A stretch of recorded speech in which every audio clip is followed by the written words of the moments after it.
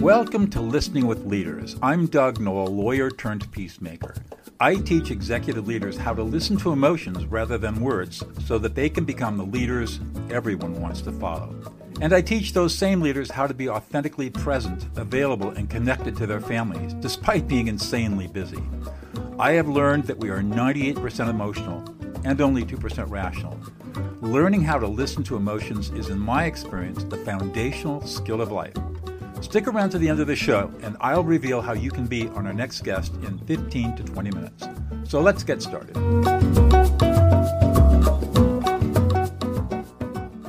Lauren Sanchez Gilbert, welcome to Listen with Leaders. You are the CEO of BellXcel, found at BellXcel.org. Thanks for being here. And let's start off with a quick question. Give us your backstory. To me, it's fascinating. New Mexico to Massachusetts, there's got to be a story there. Yeah, well, first, Doug, I've been looking forward to this conversation after researching some of your work. So I'm also honored to be on your program. It was an interesting journey and an exciting one. You know, the usual, what lands you in another state is often school. And so that's what it was in my case as well. Came out here and started, I was teaching in New Mexico, came out here and started in Worcester Public Schools in special education, and realized that, transitioning from there to another district as an administrator, and really realizing that I wasn't sure I wanted to do that for the rest of my life, although it's super rewarding. It's really challenging, as you know, to be in a school system. And so I was looking for ways that I could have, affect change outside of the school system, but still stay within schools. And that's how I found Bell at the time. It's called Bell, not BellXcel. Started off as a vice president there, and then 6 years later became the CEO. So tell us about BellXcel. We are a platform that is an end-to-end solution for the out-of-school time space. So when I got to BellXcel, we were trying to do this replication model through direct service, going from site to site and location to location, and trying to grow that way. And I thought, we have a really awesome solution, but the way we're trying to scale is not effective. It is too costly, it's too expensive, and too slow. Can we build a platform that can take all of this evidence base and take all of the great learnings we had over 30 years and scale without the brick and mortar approach? And so when I became the CEO, I put forward that thought and that plan to the board, and we made a huge pivot because we didn't need to be scaling our evidence ourselves. We could scale it through others. And is BellXcel a nonprofit? We are a nonprofit. Mm-hmm. And where's your funding come from? It's through revenue and through philanthropy. So it's a shared revenue model that's been highly effective for us. Our goal has been all these years to increase the revenue side, and the other, positive side note to moving towards software and really almost functioning like a for-profit has been that we have finally been able to achieve more revenue through sales than we have through philanthropy. And that creates a longer sustainable, process and vision for us. Who are the end users? The end users, it's really a business to business model. So the end users are YMCAs, Boys and Girls Clubs, school districts, churches, anyone who is doing or providing services to children outside the school day is our end user. They then use some of the online enrollment forms or the curriculum to instruct children, but they're the final step. But our end partner is actually the business that's implementing the program. So you're providing with the management systems and curriculum and development, kind of one-stop shop. Exactly. Also, in our experience, I was just talking to a colleague about this. If we'd only had Arlie when we did direct service, and it's called Arlie, our software line is called Arlie, because we saw when you were doing direct service, we would have some software solutions, some spreadsheets that we would use for attendance. We would then use another, type of system to try to communicate with the families. And we go over here for, another enrollment piece. And it was overwhelming and highly ineffective.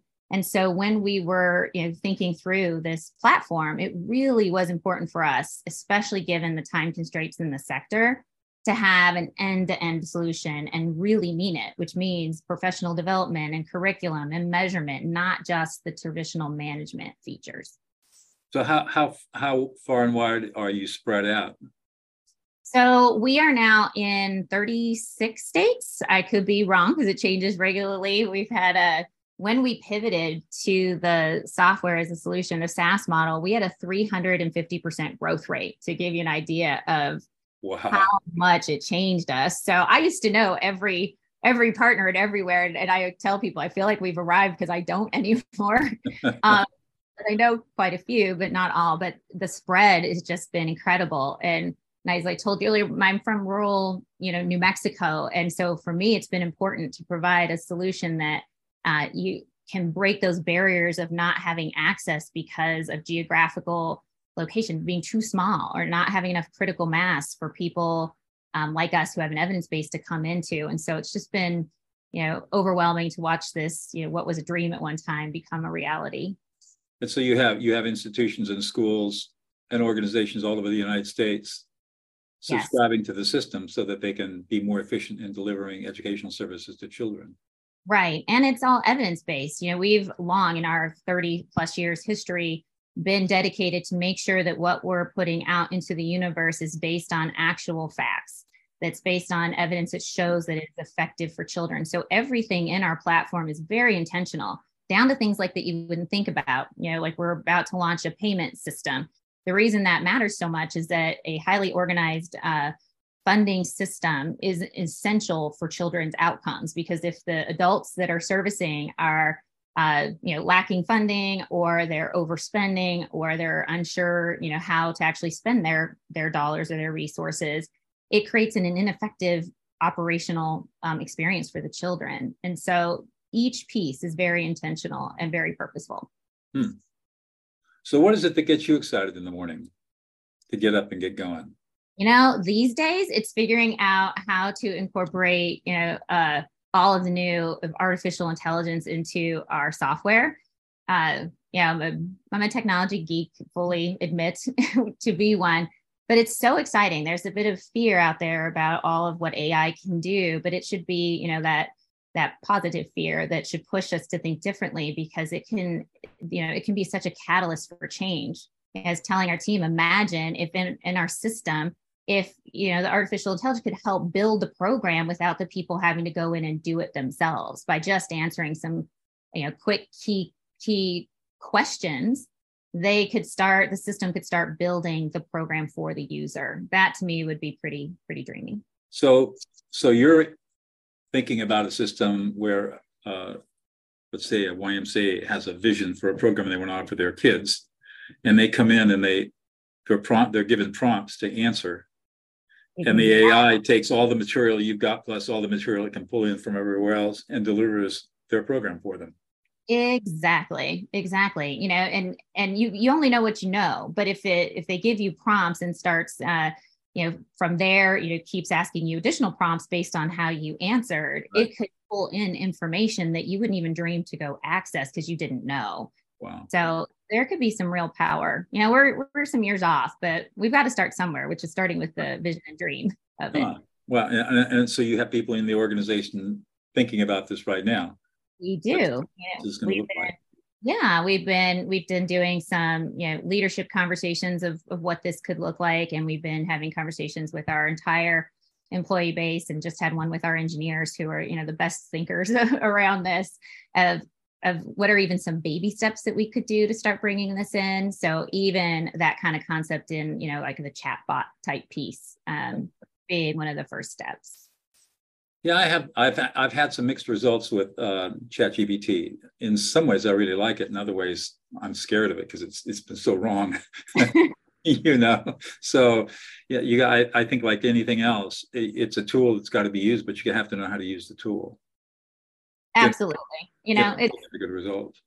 Yeah, exactly. There's always, it's in its infancy, and it's crazy to think of how powerful it is, even though it's in its infancy as a collective ChatGPT, of what it will be. But, we're always thinking, how do we stay ahead of it? Because we know it's coming. So to try to deny that that's going to be a part of our future is only going to hinder us later. So if we start thinking of ways that we can be, ahead of the game, it will serve us in the long run. I have an off-the-wall question for you. Have you ever met JD LaRock? No. Have you ever heard of Nifty?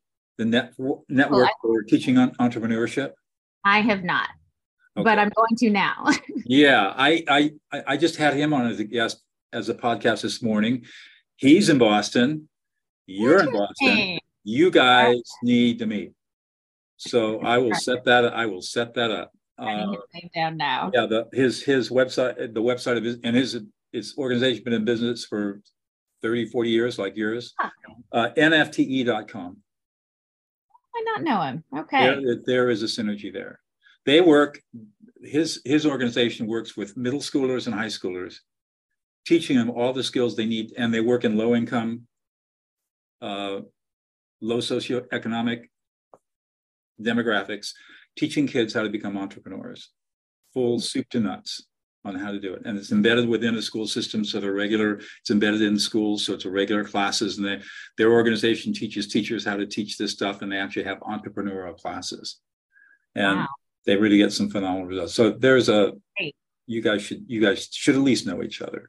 Absolutely. And we love creating partnerships like that too, because sometimes some things that are used during school hours are also a great place to also put them is in the out of school time setting. Yeah. And sometimes you can go even further with it. So you don't have some of the same constraints that you may have during the school day. So that would be a great connection. Yeah. That's why I love doing this work. So tell me, what is it that's unique about you that you bring to the table?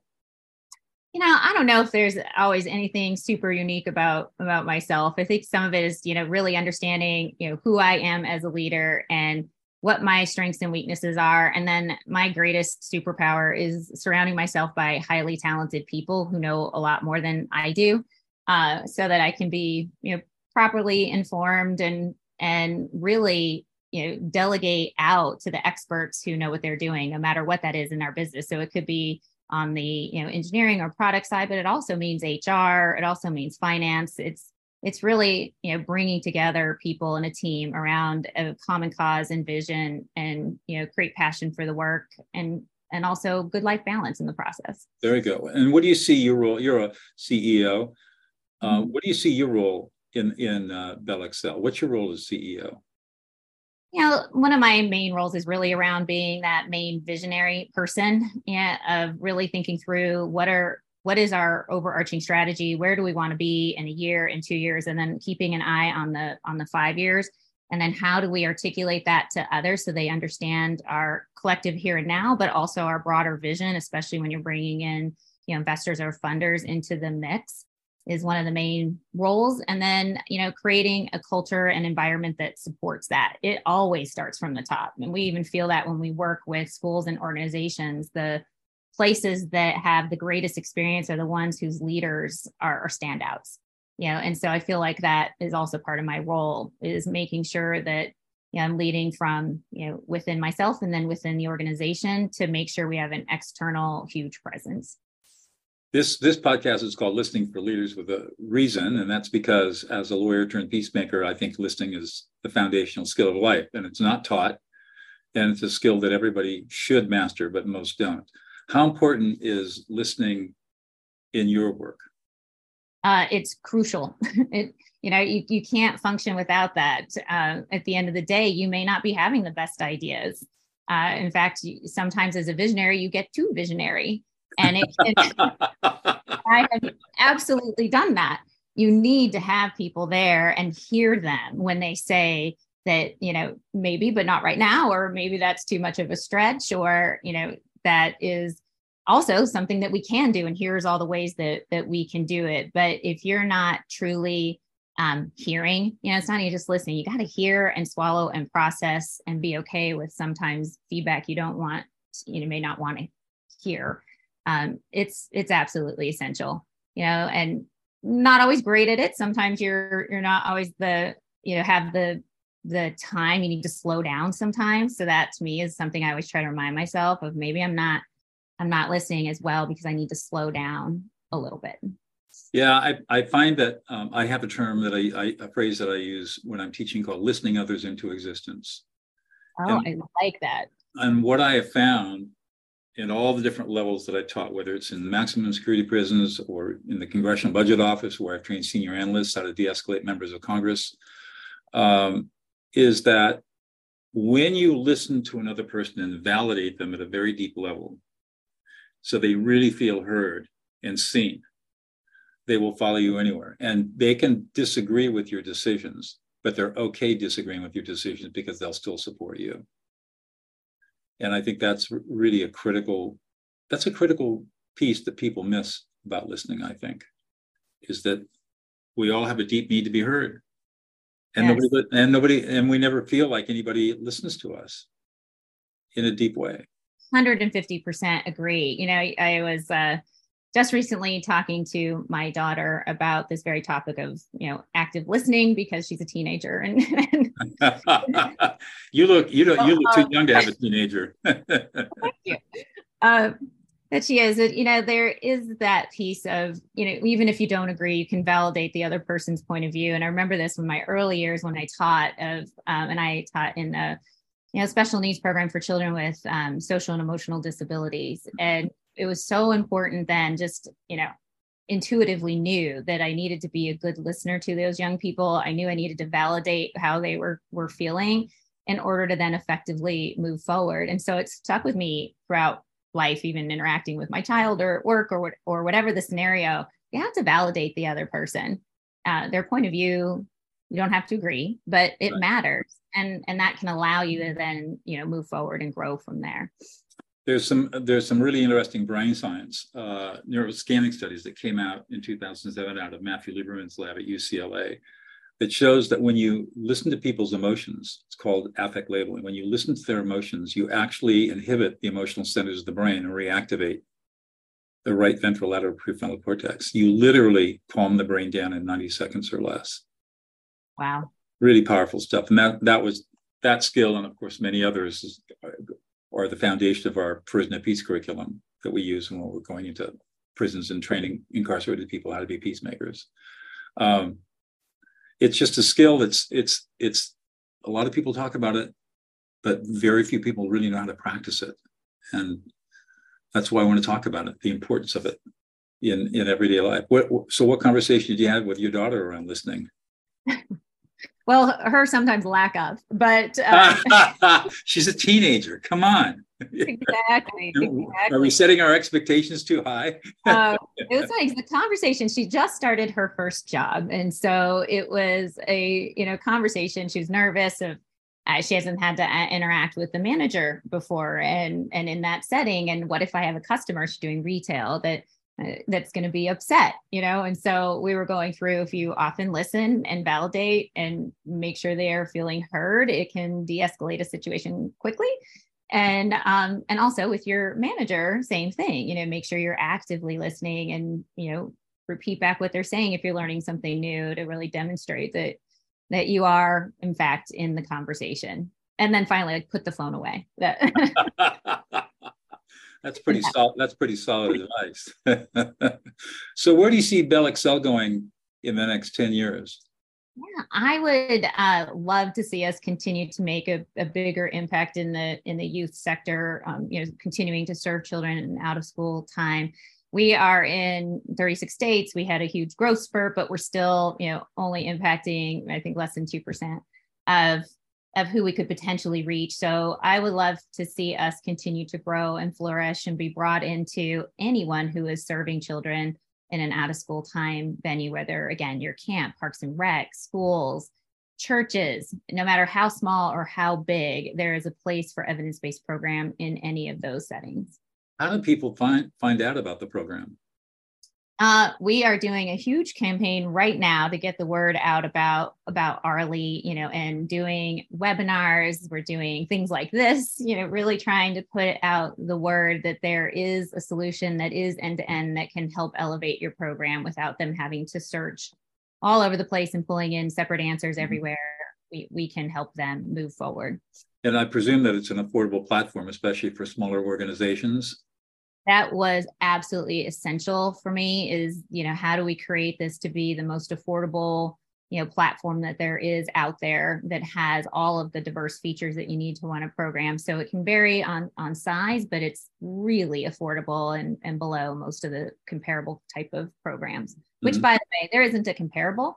And I don't even say that just in jest. Most management systems are just that. They're just management, where we have all the family communication and the curriculum, the ways to measure, and the price point is below that of a management system.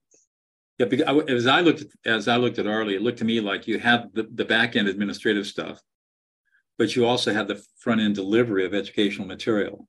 Exactly. And what the evidence shows is that when you pair the management system with those learning systems, that is what actually equates to great outcomes for kids. You can't ignore either one. And a lot of times what happens in programs is they're really good at the learning side and the delivery side, and they're struggle on the management side. And because of that, it actually decreases results for kids because they don't have, the energy to be thinking about the management side. So this just pairs the two nicely and allows them to then ignore all those pieces that you don't want to think about when you're doing program and just concentrate on the kids. The other thing I saw that piqued my curiosity was that you've designed the platform so that it's accessible regardless of technology.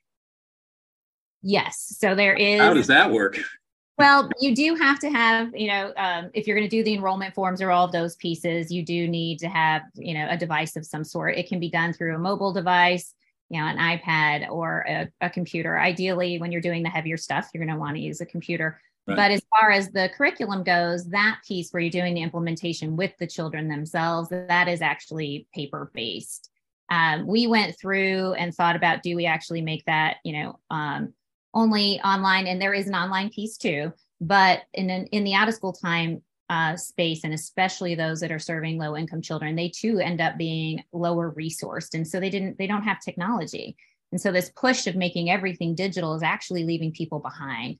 So that for us, the happy medium is an opportunity to have both, so that if they have, limited devices, they can still do the pieces, but also then still have those paper-based materials to deliver to the children.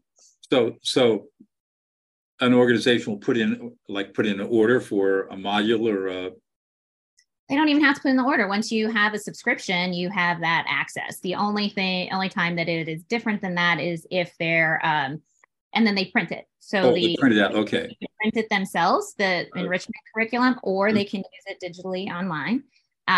The only time that it becomes a separate kind of order is when they're ordering the academic curriculum, because that is a much bigger lift and it has a lot of authentic text with it and workbooks. That is the only time that it's different. I mean, it really is truly a soup to nuts platform, isn't it? I mean, it covers just about everything. You can do that academic curriculum all the way to payments. And if you're a camp that's doing archery, there's a solution for that too. And what's the age range for the children that would be supported by this?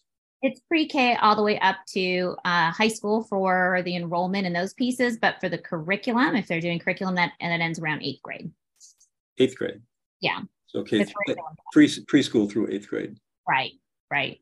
We, haven't ventured to below preschool, and high school tends to be more very content driven and course driven. So our management system can support that and some of our PD, but the curriculum then at that point is left to the educators. So if people are watching this podcast and want to learn more about about BellXcel and Arlie and the platform, they go to the website. Is that the easiest way to? They can. And for the website, it would be, for the software, it'd be arlie.com. But if you want to know about our other entities, which is Sperling Center for Research and Innovation, and that's consulting and evaluation work, that's you can go to the BellXcel's site. And then we have a new initiative called RISE, which is fully so excited about. It is actually where we are offering grants and an institute experience for those that are serving low income children, where they can receive funding from us and they get, they can apply and receive free products and services and quite a bit of coaching. And so that we just launched and focused on rural and those serving Indigenous youth. Wow.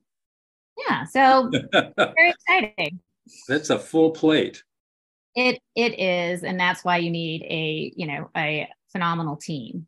So that you can do all of those things. How many children do you think you serve? We're overarching. We've served, well over 500,000, and annually at least 100,000+. Wow, that's amazing. And growing. and growing. Well, good for you. Thank you. It's exciting. One more question before I let you go. What's one thing about you that we wouldn't know about unless you revealed it to us? Let's see. I am an absolute research geek. Really? I like to research the research, not always necessarily the topic, but I love learning about the methodologies and ways that people are approaching research. You know, my favorite book is Damn Lies and Statistics, and I genuinely highly recommend it.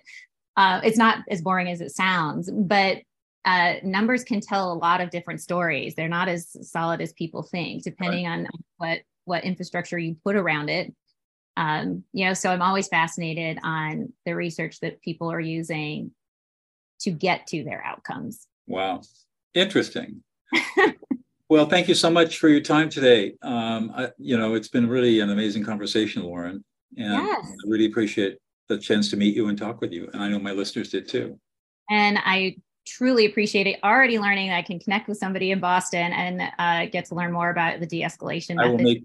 I will make sure that you and JD hook up and we'll set a time to meet. Awesome. Well, thank you, Doug, so much. I appreciate it. You're welcome, Lauren.